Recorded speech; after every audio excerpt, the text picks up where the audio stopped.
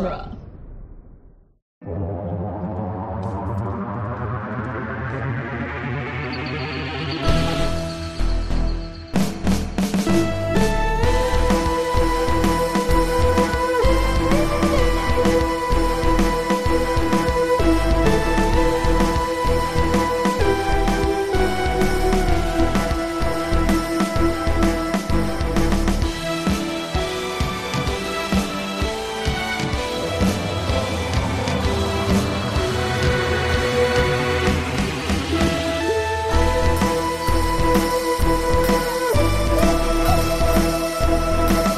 Doctor Who, The Long Way Round, the weekly podcast where we review, discuss, and recap every episode of Doctor Who, one doctor at a time. I'm Scott Corelli. I'm Cassandra Fredrickson. And I'm Nick Jimenez. And today on the show, we'll be discussing The Sword of Orion, the Eighth Doctor's third story.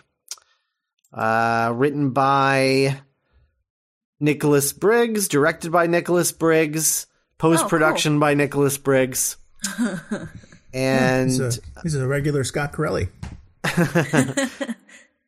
But this is the Big Finish production story. The only bit of background I have for this it's two things.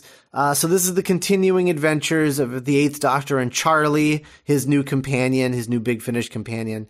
And in this story in particular it's actually an adaptation of a Doctor Who monthly comic book story featuring the Eighth Doctor and the Cybermen.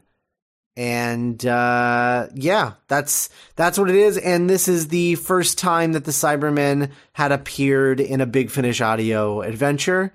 And obviously the first time that the Eighth Doctor had ever gone up against the Cybermen, when the Eighth Doctor was being played by Paul McGann, and not just an illustration of Paul McGann as the Doctor. Right. So yeah, that's pretty much it. It's a story that I like quite a bit for being a Cybermen story, which we're not overly fond of around these parts. We're a Dalek household. Yeah, well, the Cybermen are just very easy to mess up. Yeah, they're hard to get right. They're hard to get right. They're very easy to make boring. And luckily, this one is not those things, I don't think. Is there any news? Really? Any news in the world of Doctor Who? No. Okay. So, all right. Nick, take it away with Sword of Orion Part 1. If I must. Mm-hmm. All right. So, that big dumb dragon from Storm Warning is sick. And we open and he's like roaring and stuff. And Charlie's like, "Oh, Ramsey." And Doctor's like, "I'm going to slit that thing open if it doesn't shut up." And she's like, "Oh." It's like, Is that because its name is Ramsey? And oh, no. I wasn't even thinking about that. No. Okay. Yeah, so the Doctor's like, "Oh, it's because he's away from the time vortex." And that's what is this thing? What's its species? Can you guys remember? I don't want to keep calling it a dragon. It's a Vortisaur. A Vortisaur. Yeah. Okay. So yeah, the Vortisaur's, Vortisaur's got a vorts. So like it's been away from the time vortex for too long. I know a way to get it back to full health. And Charlie's like, "You gonna tell me?" And Doctor's like, "Not." So they go to the year 2503. It's in the middle of something called the Orion War. And we come to a ship called the Silver Jackal, which is receiving contact from a patrol ship. A member of the crew named Digley convinces the patrol ship to leave so they can salvage the area. And then he wakes up Captain Thines or Thines? Tynes. No idea. Tins. Thines, I think. Thines, okay. I don't know. And then somebody picks up on the radar, and it's a Star Destroyer, which is when my ears perked up. And Captain Thine decides to go on board the Star Destroyer and investigate to see if he can pick up anything of worth. So they're kind of, these guys, the crew is really, I mean, we spend a lot of time with them.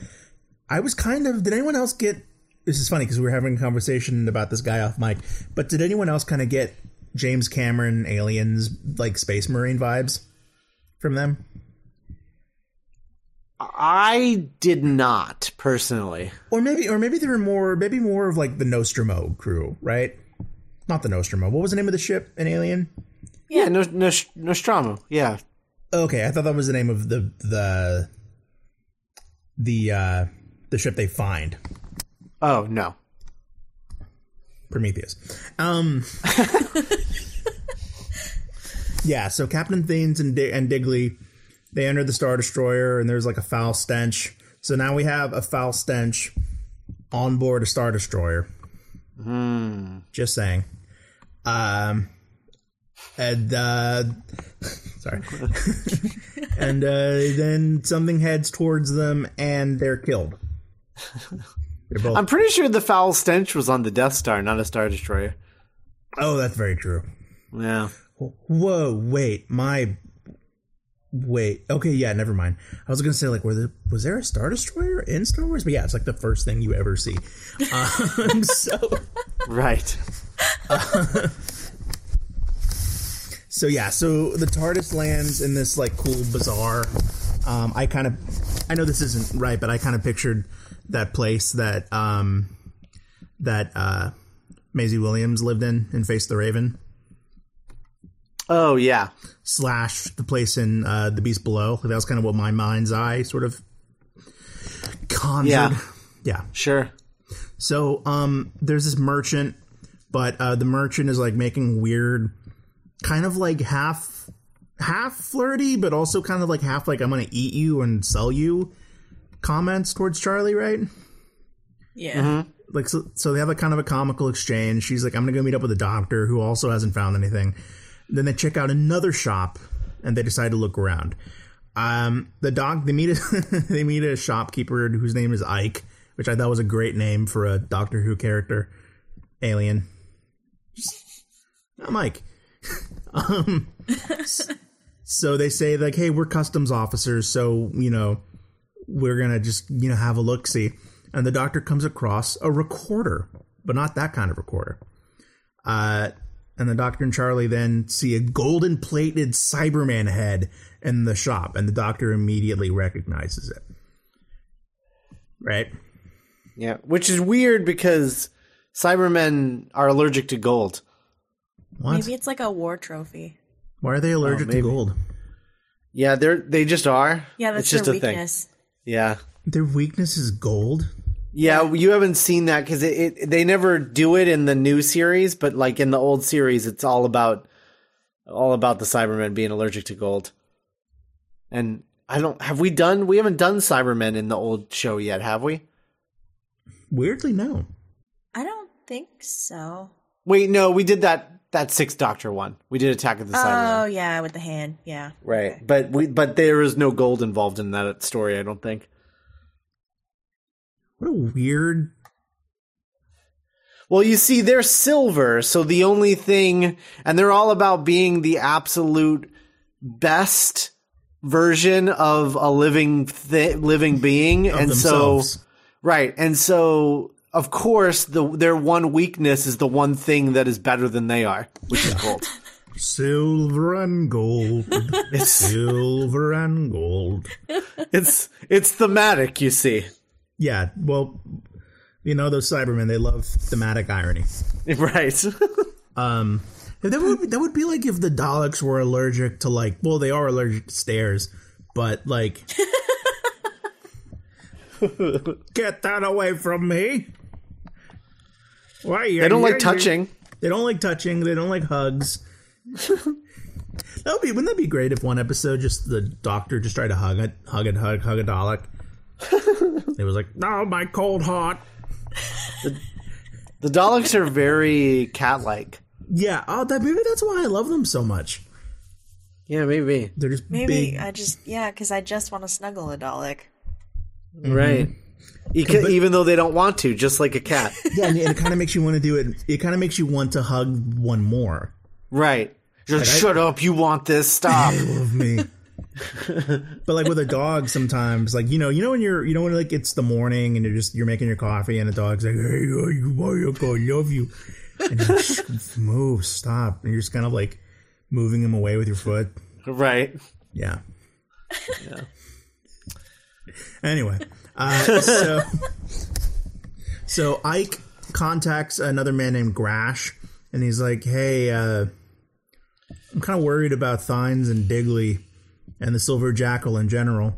And Grash is like, I order you to calm down. And Ike's like, I don't know, I'm just worried. And there's these weird individuals that are wandering around my shop. And one of them's Paul McGann. And Grash is like, oh, dude from Withnell and I. And he's like, yeah, no. And then he tells Ike the Captain Oberman has been transferred to the Vanguard, and that they actually have a new captain that's been brought on board. And he's like, hey, you need to leave the shop and get to the docking bay and meet this new captain, because I'm not going to be alone with like a new person. That's really weird. Back in the shop, Charlotte's like, so tell me about the cyber war, because the doctor's like, oh, Cyberman head. And then Paul McGann's like, well, it was a very long war. The Cybermen remained in their tombs, and there they stay. And Charlie's like, hey, where's Ike? And Charlie thinks he's gone off to like get the smuggler friends to like beat them up, and the doctor's like, no, Ike wouldn't do that. And she's like, well, you did tell him what the TARDIS was and where it is, so like maybe he's going to get that. And the doctor's like, oh man, I think I goofed. So so they take a grav pad. And they also take a book of remedies, because they're like, well, if he's going to steal something from us, we're going to steal something from him. And and there's this really funny line where Charlie's like, oh, doctor, it's stolen. He's like, oh, we can't know it's stealing. Like, oh, it's probably stolen anyway. I like McGann in this episode. Yeah. He's, we keep referring to him as like the ultimate doctor. Mm-hmm. And I think that comes through again. He's just the perfect, it's like there is a chemical equation, right, for the doctor, Mm-hmm. And it's like he has to be X amount of cheeky, X amount of smooth, X amount of weird, X amount of brash, X amount of egotistical, like all those, things that go in the soup that is the doctor. And every one of them is just a little too much this or not enough this. But then, like, McGann, they just weirdly got the recipe, like, just right. Mm-hmm. Like, he's not even my favorite doctor, but I do think he's the ultimate doctor. Does that make sense? Yeah. Yeah. I would agree. Yeah, me too. Yeah. So, so meanwhile, at the docking bay, there's a man named Vol who contacts the Vanguard captain. The captain is like, how are the supplies doing? And Vol's like, they're in place, but I have to check them. The captain's like, that would take too long. We're just going to load immediately. And they're like, that's against procedures. And the captain's like, yeah, I'm that kind of captain. So strap in. I'm a cool the doctor captain. in charge. I'm a cool captain. I'm not like the other. I'm going to let, if you want to smoke outside, I'm totally going to let you smoke. So the doctor and Charlie get to the grav pads, and Charlie's like, this is fun. And they head to the warehouse where the TARDIS is still there. And then they see, but it's being loaded into the Vanguard as cargo. And so the doctor tells Charlie that they have to get on board before it takes off. And then Ike gets on board, and the captain's name is Captain Jensen. And they're like, oh no, it's Paul McGann and his girlfriend. Go, go, go. And they blast off. Paul McGann and his girlfriend. So it turns out it's okay. So the doctor and Charlie were able to stow away thanks to the sonic screwdriver. And then they're like, well, let's go find my TARDIS. And then Charlie feels like a weird vibration on the wall. And he's like, oh, it's from some sort of interstellar drive. The ship's moving hella fast. And and he's like, oh, it's a scrap ship. That's why I wonder why they're in such a hurry. And like they're almost there, but then they hear a weird noise, and they're like, "Oh, hope something's wrong. Hope nothing's wrong with the engines." Meanwhile, on the bridge, an alarm sounds, and they cut the engines off. And then the doctor's like, well, we better get off this ship because, these guys are not smart. They're cutting off the engines mid-thing. So, yeah, they pick up something on the radar, and it's the abandoned Star Destroyer from the cold open. And Jensen's like, go to it, but the engines have been cut off. So he's like, okay, initiate the hyperdrive. And then they're like, we can't keep doing stuff like this. And they cut the engines off. And then Jensen's like, I made a command, and I'm a cool captain, so do what I say. And so finally the Doctor and Charlie come to the TARDIS, and they get inside of it. And the Doctor goes back to his console, and he gets a visual. He enters like a visual transmission to the Vanguard, and so he'll be able to see what they see. Like up on the bridge of the thing. And then they see the Star Destroyer, and he's like, and Charlie's like, oh, Doctor, it's moving towards us. And he's like, no, the Vanguard is moving towards it. So the Doctor rushes to the... So he's like, we gotta go. And then the TARDIS stops suddenly, and he sees that it's been caught in the warp field of the Vanguard, and they can't travel away. Yeah, so the energy dissipated, and the TARDIS materialized. It's cold. And Charlie's like, I sense a foul stench. And they're like, oh no, a foul stench. That must mean we're in the Star Destroyer. And indeed they are. The crew members are having what are you guys? Okay, so like they're at this point we kind of know. Okay, so like we meet Chev, who's cool, and Kelsey, who's less cool. So like that's pretty much everyone. What do you guys think of these characters so far? In the first episode, I don't know. I think they all sort of have similar voices. Yeah, for the most part. One is like a little whinier than the others, but that's about it. One what's his name is really angry, but that's about it. I mean, and boy does he get angrier. Yeah. Yeah. So yeah, they're on the Star Destroyer, and then they hear a weird howling sound. Kelsey finds the TARDIS. Kelsey is just not a very Doctor Who name. Yeah. It'd be like if there was like a guy on the TARDIS named like Zach. Well, it's their last names, right? Oh, that's true. And then Kelsey says like, oh, someone's headed for us. Like someone's coming towards us. And then a voice says, destroy. And we all know what that means. And that's the end of part 1. So I will say my main problem with this episode, and what I think I'm learning about my taste when it comes to these audio adventures, is monsters don't really translate well to audio. Like when it's just roaring and then a character screaming, it's like not as narratively interesting to me as like the scenes where where the characters are exploring. Right. I mean, there's a reason that Big Finish, the way that they tell stories, has done a lot in the process of me learning what to do and not to do in Geek by Night. Of course. Yeah. So, that's an example of what not to do is how this episode ends. Oh boy. Yeah. Okay. Yeah. So part 2.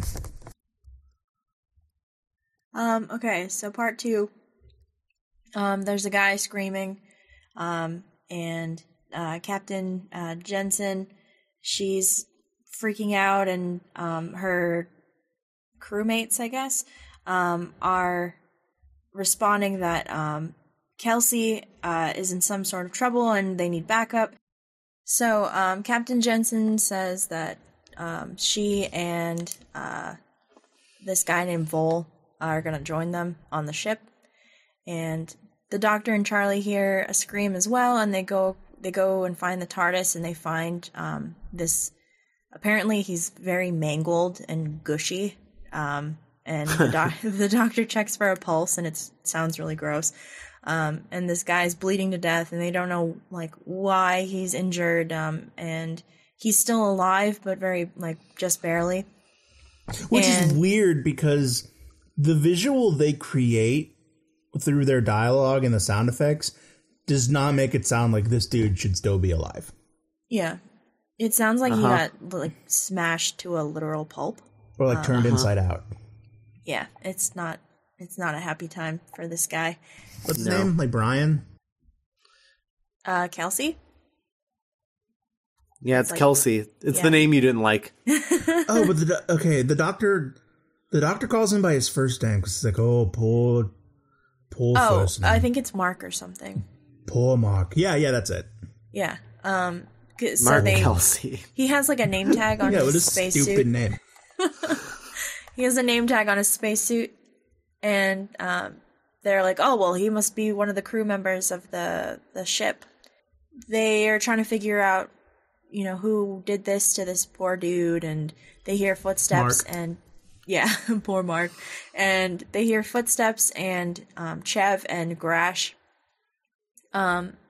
show up for backup, and they're really scared, and rightfully so if their teammates all like dismembered and whatever. And the Doctor's like, hey, this guy needs a doctor.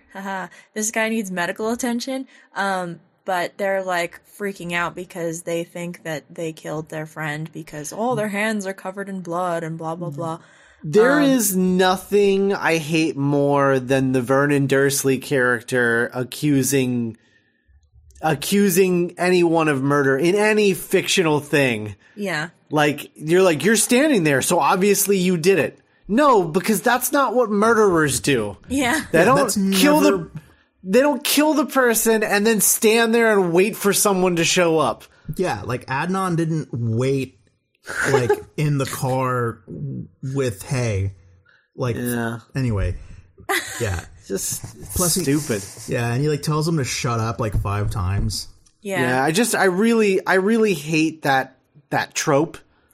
Well, yeah, but you know why? It's because it's I think you don't like that for the same reason that my trope that I never like is amnesia. Oh yeah. For the same reason that I think your thing is, which is that it's narrative quicksand. Right. It's just like wheels spinning in mud. Like, we know they didn't murder them. We know who this character that has amnesia is. And now we just have to wait until the characters catch up to us. Right. And it's like never fun. Right. Yeah. That's why I hate the Bourne movie. No. Yeah. The other trope I hate is when something could be solved with a very simple explanation and the character refuses to say the very simple explanation. Perfect example of that is anytime anyone found out that Angel was a vampire on Buffy or Angel, they would flip out and try and kill him, and he would never say, no, it's cool, I have a soul. Yeah, well, because he's tortured an Angel. Ugh. I know, but I hate that trope. I hate it. And he's not the only character that ever does that. It's just the one that was like the most guilty of that stupid trope. Or like when someone thinks that a kind of weird character is like a monster. Yeah. Like, you're a monster. And it's like, I'm not going to stand up for myself. Right. Oh man. So, this Network guy's TV yelling sucks. Yeah. That's what we're getting at. So, this angry guy named Grash, and he has Rash in his name for a reason. So he's like, "Oh, you murdered my friend," and then the Doctor's like, hey, "Yeah." The Doctor's like, "This guy is literally dying," and he checks his pulse again, and he's dead now. Yeah, weirdly, that guy died. Well, they were so weirdly, the guy that was just a pile of gooey flesh died. Yeah. Yeah. Oh, we lost him. So the last thing he heard was just these his friends arguing with strangers. Not Telling them getting him to shut a up. doctor. Yeah. Yeah. The last thing that guy heard before he died was Vernon Dursley being like, "Shut up, shut up, shut up, Shut it! Shut Shut up. Shut up, woman! everyone, shut up! Oh, I'm Grash. talking, shut up!" I'll miss you most of all, Grash. Yeah. So, the captain is like, "Hey, what's going on? Turn on your police body cameras." And, Grash is like, "No, I'm gonna kill this guy," because he's like the security officer, naturally.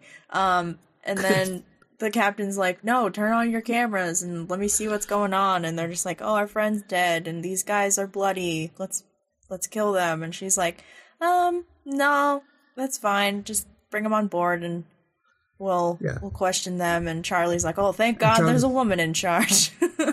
But thank God there's a woman in charge. Yeah. So I'm Charlie, I'm from the 30s, and I almost died on a plane. So there. What is so sad about? She does that whenever She has a theme song. she has her own theme song. So the doctor and Charlie, they're brought on board the Vanguard, and Jensen orders our friend Ike to take Kelsey's body to medbay and check him out, what happened to him. And Body being a loosely used term. Yeah, it sounds pretty solid when they drop him, but earlier it was really gushy. So the doctor and Charlie, they're just like, "Yeah, we're just travelers and we're just, on this ship and we're looking around." And Captain Jensen's like, "Okay." So lies. And suddenly one of the other crew people picks up this weird transmission, but he doesn't know where it's coming from. And so Jansen orders Grash to scan them for bugs. And they find the sonic screwdriver, and they're like, "What is this?" And the doctor's like, "Well, it's my sonic screwdriver. It's not doing anything." And the transmission's still happening, so Jansen's like, "Okay, well, I'll hold on to these till I figure out what's going on with you guys." And the doctor sees something kind of moving. I can't tell if it's like on the ship or in the ship, or outside the ship, but he sees something moving. And he's like, "Oh, what was that?" And everyone's like, "You think we're gonna fall for that?" And he's like, "No, I saw something." And they don't know what he's talking about. And Grash is like, "Oh, maybe they're androids." And Jensen's like, "Nah, that's silly. There's no androids here." And the lights go out, and there's some power failure. And the doctor's like playing Sherlock Holmes, so he's just like, "Oh, well, let's look outside and see, see what's going on with this." So he goes to the maintenance hatch, and they look, and something's burned a hole into the hatch, and there's scratches that were also outside, or like in the area of the ship that the doctor saw something. And so whatever broke into the ship has this really high focus laser, plasma energy death ray, and it melted part of the metal, and it's messing with the communications and the power, and it's going through the ship pretty quickly. So they're trying to figure out what's going on, and the captain gives the doctor permission to go and look with another crew member. And they leave Charlie alone, and Charlie's like, "Well, I'm sorry that your friend died, but we didn't kill him," because they're still accusing them. And so the doctor messes around in the hatch, and then he comes back and he notices that one of their backpacks has a weird scratch mark on it that also correlates to the scratch mark on the the hole. So the doctor's like, "Oh, it's something hitched a ride on your backpack, and it's broken into the ship."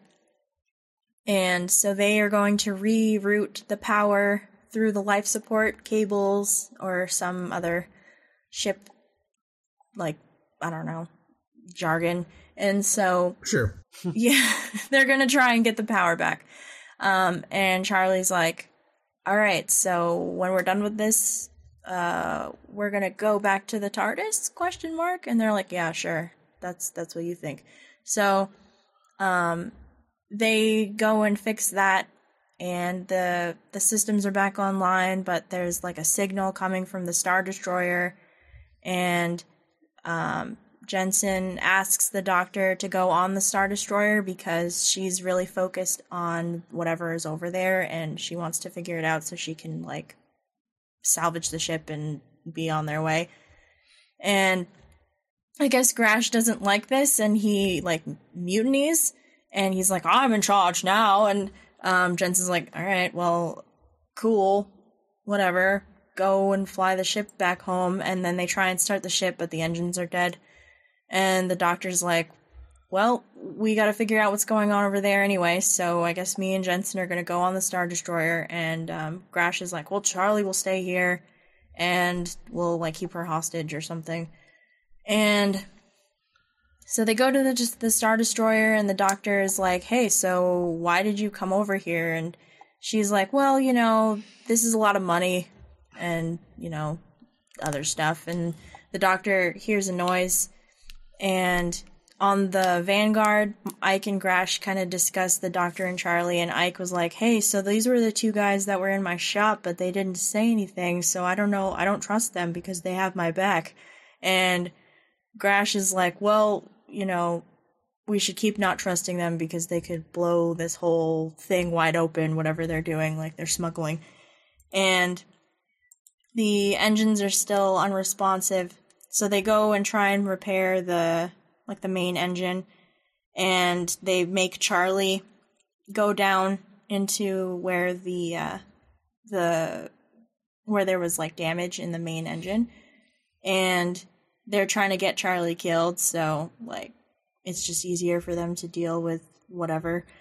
And on the Star Destroyer, the Doctor runs into a Cyberman, and the Cyberman's like, blah, blah, blah, blah, and he's kind of, like, gone rogue, and he, like, lunges to attack them, but the captain shoots it, and it falls to the floor, and the Doctor fiddles with it, and he's like, oh, this Cyberman, like, was in hibernation, and he woke up all wonky, and now he's just killing people.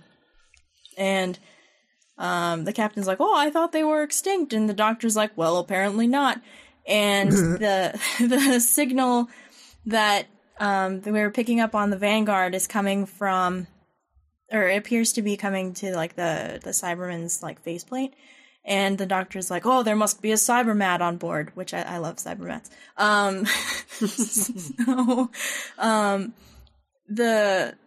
The Cyberman kind of, like, jerks to life again, and the Doctor's like, oh, shoot it, I'm sorry, I was messing with the computer bits, and, you know, something happened. Yeah, hello, I am awake now. And it's me, your favorite guy. So the captain's like, well, there must be other Cybermen on board if there's a Cybermat on my ship. And then we listen to some other Cybermen, and they are, like, talking about Cyberman stuff, and they revive their cyber leader, and that is how this episode ends. Yeah. Except that their leader isn't finished being restored.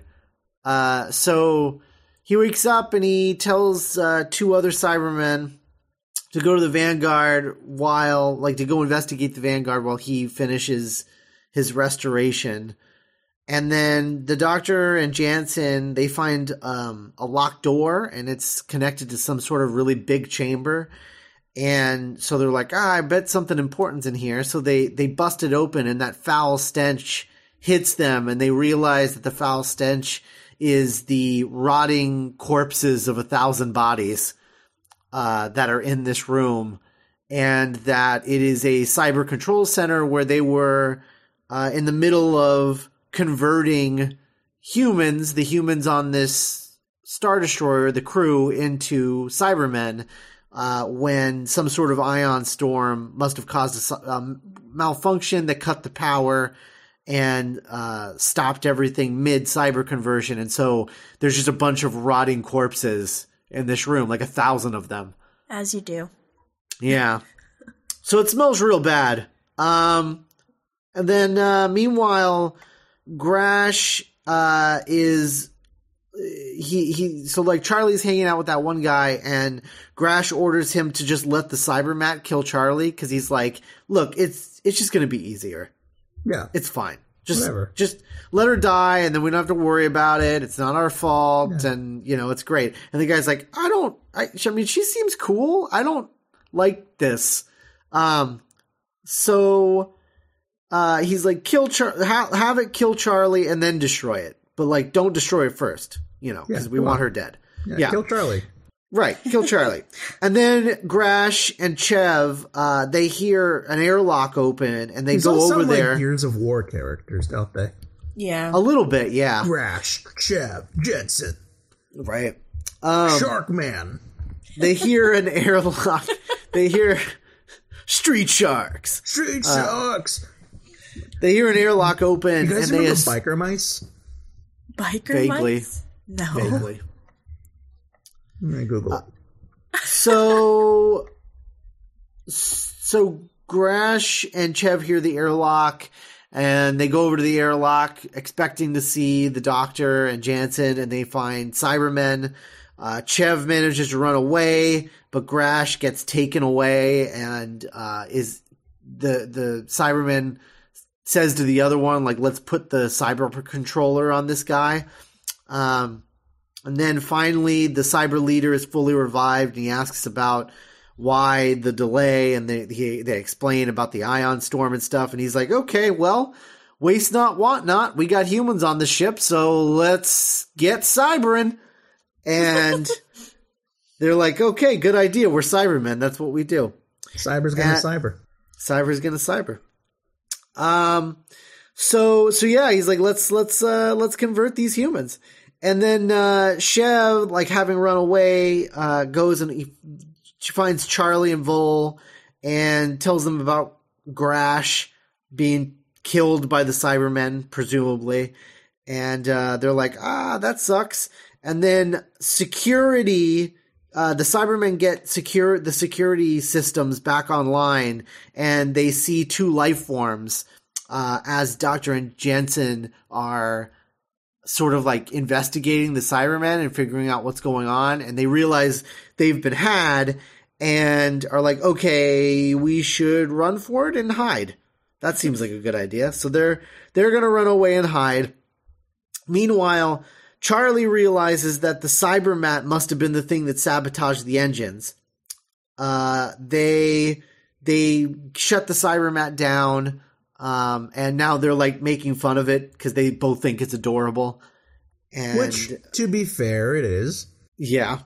And then, and she's like, this is probably the thing that sabotaged the engines. And then Grash shows up and he's like, hey, and they're like, whoa, well, we thought you were dead. He's like, yeah, no, I got away. And they're like, did you?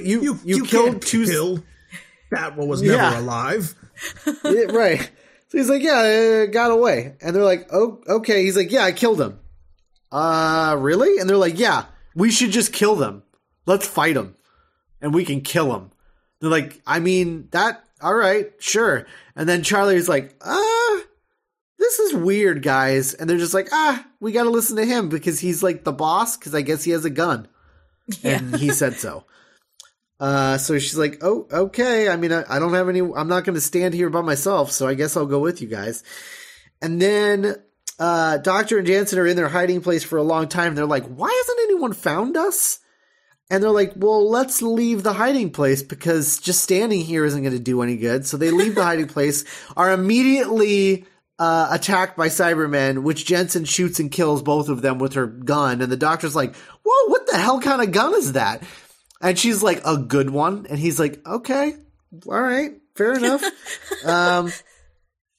So then Charlie and the crew, they meet up with the Doctor and Jansen, and they explain what the Cybermen are. Mm-hmm. And the Doctor says that really cool line, about, they upgrade the soul out of them or whatever it is that he says. It's a cool line, I think. Yeah, like surgically remove the soul or something. Right, yeah.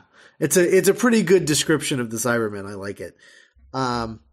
And Charlie's like, okay, well, I don't like Cybermen, and the Doctor's like, neither do I. That's why you're my least favorite thing. After the Daleks and the Master. So then Jensen gives everybody orders and is like, you go here, you go there, you guys go there. I'm going to go off by myself. And they're like, that seems weird. Shouldn't you have someone? And she's like, no, I got my gun. I'm good. So she leaves and the Doctor and the crew are like, so Jensen's weird, right? Anyone notice how weird she is? She has that gun. That's really good. And everyone's like, I guess. And then Chev is like, yeah, you notice that she never has to like brush her hair or shower or anything like that? And she's like, no. And everyone's like, no, we haven't noticed that. She's like, well, it's true. So like apparently like her hair is never messed up and everyone's like, I mean, look at all of us. Like we're a mess. We're garbage people. And she's always clean and smells real good. And it doesn't really make any sense. What's the deal with that? I think there's an unrealistic standard here. Yeah. And the Doctor's like, that is weird. Meanwhile, Jensen finds a computer console on the on Starkiller Base and starts looking through it for information on the Doctor. And she finds stuff about where he's from and the TARDIS and all these things. And she's like, very interesting. We literally cut back to her like 3 times and she just finds one more detail each time. Sure. But that's what happens the whole time.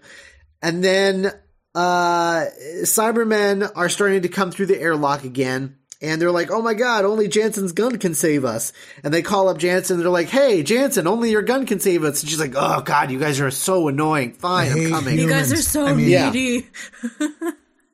Yeah. So she comes, she's like, all right, I'm coming. And then she starts going. And then the Doctor's like, or it is an airlock. So there's 2 sets of doors. Why don't we trap them between them? And he does that. And he's like, see, they're trapped. Perfect. And they're like, oh, okay. I mean, I don't know how you did that, but I guess you used Doctor powers. And he's like, I sure did. And also, I know that Grash is under cyber control. And everybody's like, what? And Jensen's like, I knew it. I knew that guy was a dick the moment I met him. I'm going to go kill him myself. And they're like, why? Why would you do that? And she's like, because I have this gun. It's cool. You guys know about it. And so she runs off to go kill Grash. And the Doctor and the rest of the guys, they start investigating this Garazone Space Patrol file because they're like, well, there's obviously something more to whatever's going on. So let's do a little investigation. So they start looking into it and they start getting a little bit of information about androids and stuff. And then security locks them out of it and shuts down the computer. And they're like, well, that sucks. And then Chev, who has wandered off by herself, gets attacked by a Cyberman. And she screams. So, same cliffhanger twice. Yeah. Yeah. Yeah. So there's that. Yeah. And it's, I mean, this is only my second one, but I don't know. It doesn't really... Like, Storm Warning had some really not cool, but, like, interesting characters, Like, I was like, oh, that guy, you know what I mean? Like, I want to hear that guy again, Right. And I don't know, so far none of these, like, space thieves have really, I don't know. I mean, like, they're not really that strong. And, like, 2 hours is a big commitment for, a story where you only like 2 of the 8 characters. Yeah. Right. And I don't know. I don't think Charlie's been given enough to do at this point, in my opinion. She doesn't have a lot in this story, that's for sure. Yeah, I mean, especially compared to her first adventure. Right. Okay, so part 4. the doctor asks if, like, hey, are androids, like, allowed to be in the Orion War? And Ike's like, I don't like what you're implying. But no, they were outlawed because, they started asking for equal rights as humans, and we weren't cool with that because we were like, well, if they have equal rights, then what about our equal rights? You know? And the doctor's like, you would be equal to each other. And Ike was like, yeah, but I'm just not cool with that. Like, I like to be more equal than people that are different than me. And the doctor's like, we're talking about something else now, aren't we? And Ike's like, and this is actually what kind of set the Orion War in motion. Is the Orion War ended up being some kind of like the Orion War ended up being some kind of like cyborg rights revolution. So the doctor asks why the war in the Orion system, and he's like, well, so the androids gave up on the, they were like, you guys suck, humans suck, you've always sucked, you never haven't sucked, so we're gonna flee to the Orion system, and they gave the humans like an ultimatum: accept androids as equals, or get the hell out. Get the heck out. Get out. And so this we were like, well, that's against the Galactic Charter where it says humans are the best always. So this means war. So it's been 8 years. There's no signs of victory. And the doctor's like, God, why do I hang out with you people so much? And he's like, but, oh, wait, there's something. And then he asks if the command computer module is on the Secura scan. And he's like, I think that Jensen is up to something. Speaking of things that aren't androids. So the doctor and Charlie head off to find it. And then Ike gets a hold of Jensen. And he's like, hey, where's Chev? I heard her scream horrifically, but now I can't find her. And then Ike sees that there are two figures heading towards Jensen. Again, like, I'm just getting super Aliens vibes from a lot of this. Like the scene in Aliens where they're right on top of you, and there's like dots coming, Yeah. Mm-hmm. Yeah. If that's what they're going for, it's not executed correctly. What's weird is that, like, I don't know. I'm not getting alien vibes or aliens vibes because I'm not getting like a Marines like action vibe. Like, I'm getting like a murder mystery in a haunted house vibe from this story. Really? Yeah, that's what I got. Oh. What vibes are you getting, Cass? Well, because they're like salvage, like smugglers. It's almost like a grittier Firefly for me. Mm-hmm. Mm. But like not as good or as fun.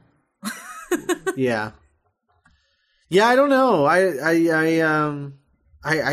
don't know what it was about it that got me the like haunted house murder mystery vibe, but something about this got me in that headspace, and I really enjoyed it as a result. But I don't know.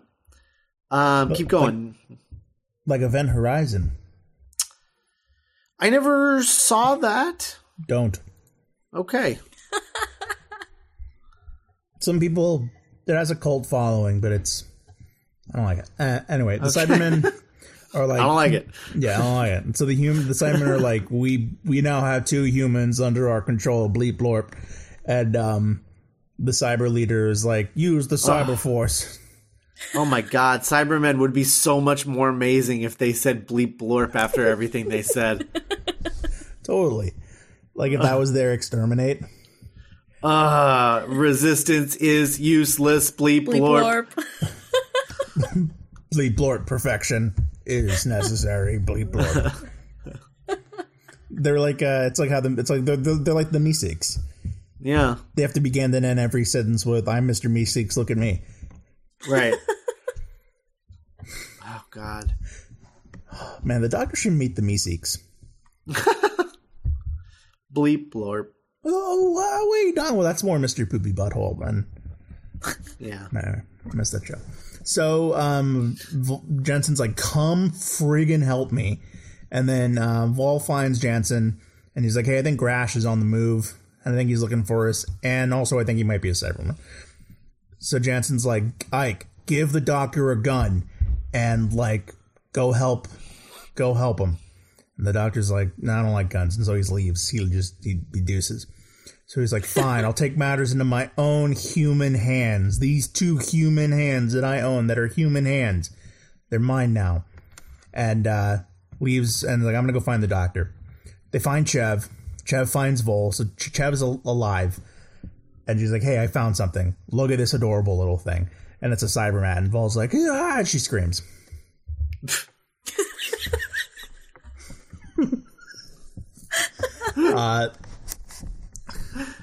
So the Doctor and Charlie find the computer module, the command center, and the Doctor's like, screwdriver, and they activate it and they find more information on it.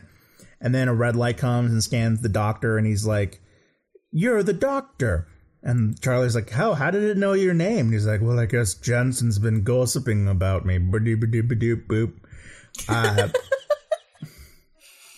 And he's like, then he's like, an operation is a code name Sword of Orion has been activated by an Earth security operative. And that operative has been given the alias of Captain Diva Jansen. I love that her last name's Diva. Diva Jansen is actually kind of a Star Wars name in a cool way, right? Yeah. I think, yeah. Mm-hmm. So he's like, spill the beans. Literally, he says, spill the beans. Tell me about Sword of Orion. And then the guy, my dumb brain was like, it'd be funny if the computer was like, I have no beans. I have no beans, but I have information. I go, good, even better. So then the computer gets turned off, and Jansen's like, well, look who's knocking on my door. And the Doctor's like, you're using the Sword of Orion as a way for Jansen to recruit Cybermen in order to get you to win your war against the stupid humans, which is stupid. It's even almost as stupid as humans. And Jansen's like, you're out of order. And the Doctor's like, the whole system's out of order. And then Ike contacts the group and says like, hey, Vol and Chev and Grash and all those other amazing names are letting the Cybermen on board. And the Cyber leader is like, go, controlled humans, capture your friends. So yeah, so they go, so the Doctor, Charlie, and Diva go back to Ike's location, and Jansen tells everyone to put on the atmosphere suits and get the heck off of this Star Destroyer. Then a Cyberman comes into the room, and he's like, bleep blorp, and Jansen shoots him dead, and the Cyberman's like, no, my last words were bleep blorp. Oh my god. So, yeah. So the Doctor's like, Jansen, explode that wall. And they do, and they start floating in space. They escape. The Cybermen see the explosion, and they're like, oh, well, their only way to, the only place they can go before they run out of oxygen is our ship. So, blow up, bitches. Now we just sit and wait. So, yeah. So, oh, okay, we're coming. So this part was amazing. So Grash, who we've been hinting at is a pretty emotionally unstable dude. Mm-hmm. So, okay, so who's with Grash? Is it Chev? It's when this Charlie, happens? right? Charlie. And yeah. I don't remember. Yeah. So Grash starts like. Do you remember? Have you guys seen Day of the Dead? No. It's been a while, but yeah. Okay, you know that main bad guy when he's like, choke on me. Oh yeah. Choke. That's kind of what Grash. So Grash just like spazzes out and starts screaming, like, oh, stupid androids. Like, we make you. Attica. It's people. You'll all be guilty. And the Cyberman's like, Jesus Christ. How many movies has he watched recently? Yeah. So they're like, we're not even going to turn you into a Cyberman. You're so lame, and they kill him, and Grash dies. But it was just, man, that voice actor was really giving it his all, right? Yeah. I just kept picturing him just like in the booth, just like screaming bloody murder. So yeah. So they make it to the cybership hull, and they're surrounded by Cybermen. And Jansen's like, so, hey, Cybermen, give me your leader, or take me to your leader, huh? and I'll give you Paul McGann. And the Cybermen are like, Withnell and I is our favorite movie. Richard E. Grant was brilliant in that film. And the doctor... We don't have Richard E. Grant. We have Paul McGann.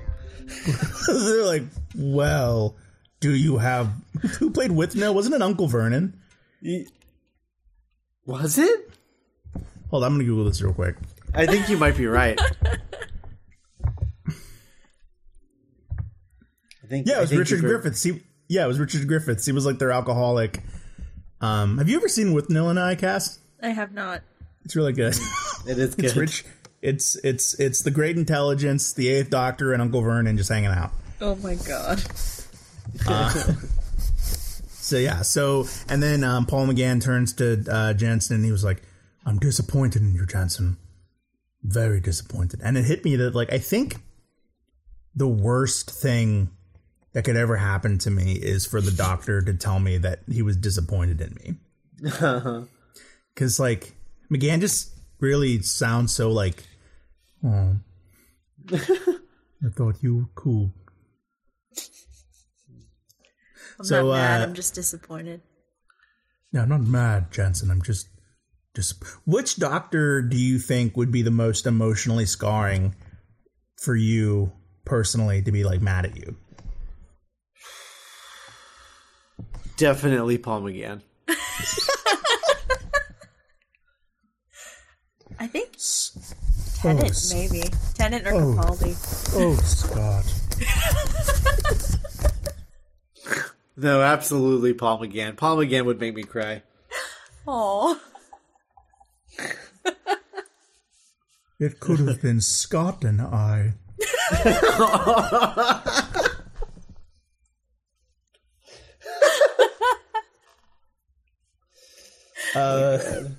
Yeah. So the cyber leader's like, "Oh, sweet, we got that doctor brain now. But we can't return to our home world." And Jansen's like, "I'll help you get to your home world, Telos, which, as we all know, is the home planet of the Cybermen.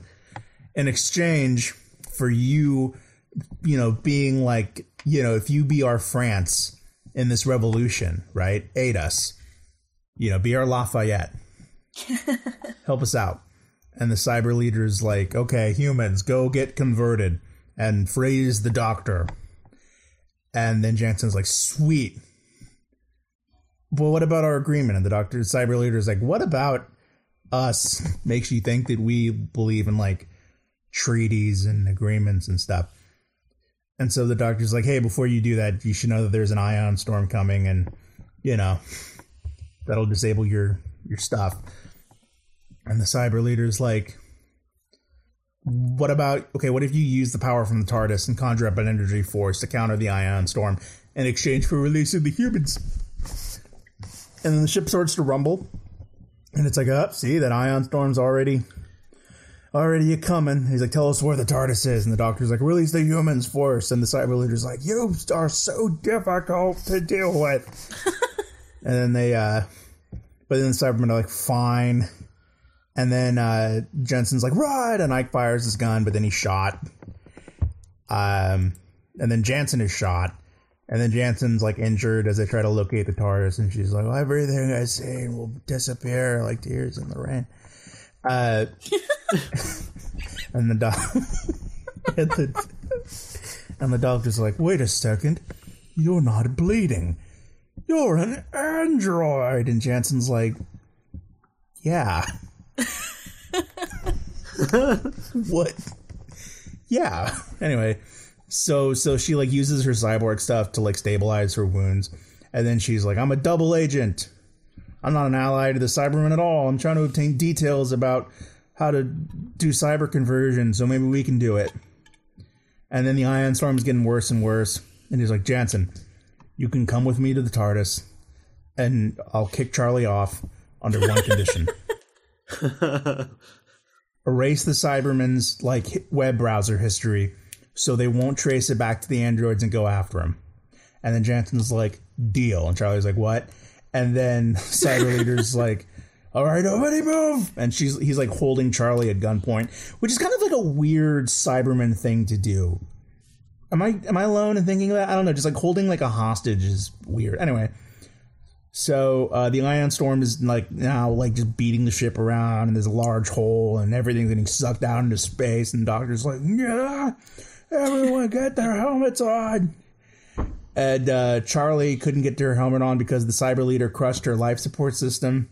And then just as she starts to pass out, she notices that Jansen takes off her own helmet and gives it to Charlie just as the ship explodes.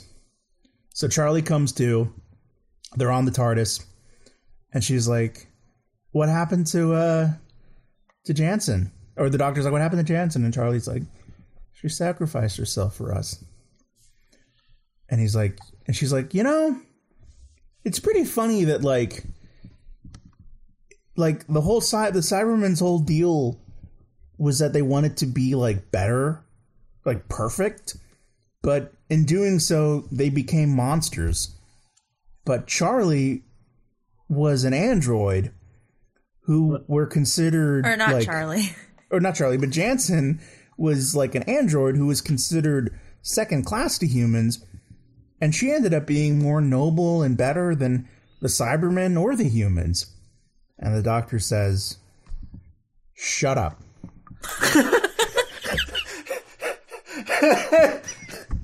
And then the story ends.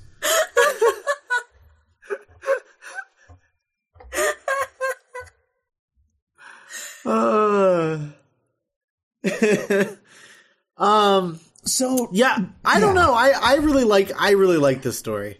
I really like it. It became something really cool. When I realized what it was about, in that humans and androids and where the Cybermen fall into that, and oppression and revolution. That was all really part 4 was really interesting. I just wish that had kind of shown itself more in the earlier episodes. Yeah, I think the problem with the characters is that they're based on comic book characters that were, their distinct characteristics were probably however they were drawn. Right. Right. And so when you take that and put it on paper, it's like, oh, weird, all these characters sound the same. Mm-hmm. So I think that's ultimately I'll agree that that's definitely a downside, is that the characters aren't super great. And honestly, that final monologue, with Jensen sacrificing herself, and Charlie's monologue about her observation about the Cybermen is actually, to me, kind of the only way to tell an interesting Cyberman story. Mm-hmm. Is how does it reflect upon humanity, mm-hmm. and our own pursuit of perfection and what we consider to be better, Uh-huh. And it was funny, in those final moments, I was like, oh, that's how you do a great Cyberman story. Mm-hmm. And have them not just be zombie. Because, the most Cybermen episodes that I've seen, granted they've all been in New Who, have been mostly just robot zombie movies. Right. And they're never really saying anything about... I mean, not that it needs to. But you know what I mean. The first one said something about Bluetooth, but that's about it. Yeah. It's Bluetooth is stupid, isn't it? Look how stupid people look with Bluetooth. Yeah. Great. Great. Thanks, Russell T. Thanks. It's about as political as I get. So yeah, that's sort of Orion. Cass, what do you think overall? It was a story. Yeah. Yeah, I think the first couple parts were a little too convoluted for me, and then by the time it got to, like, the point, I was like, meh, I don't really care. But I always really enjoy Paul McGann and the actress who plays Charlie. So I liked it by the end. It came together for me. Mm-hmm. I think for me it was like too little, too late. Like the JoJo song. Yeah. Oh God. I mean, there's also a larger issue at play, which we won't really get to talk about in comparison until for a while.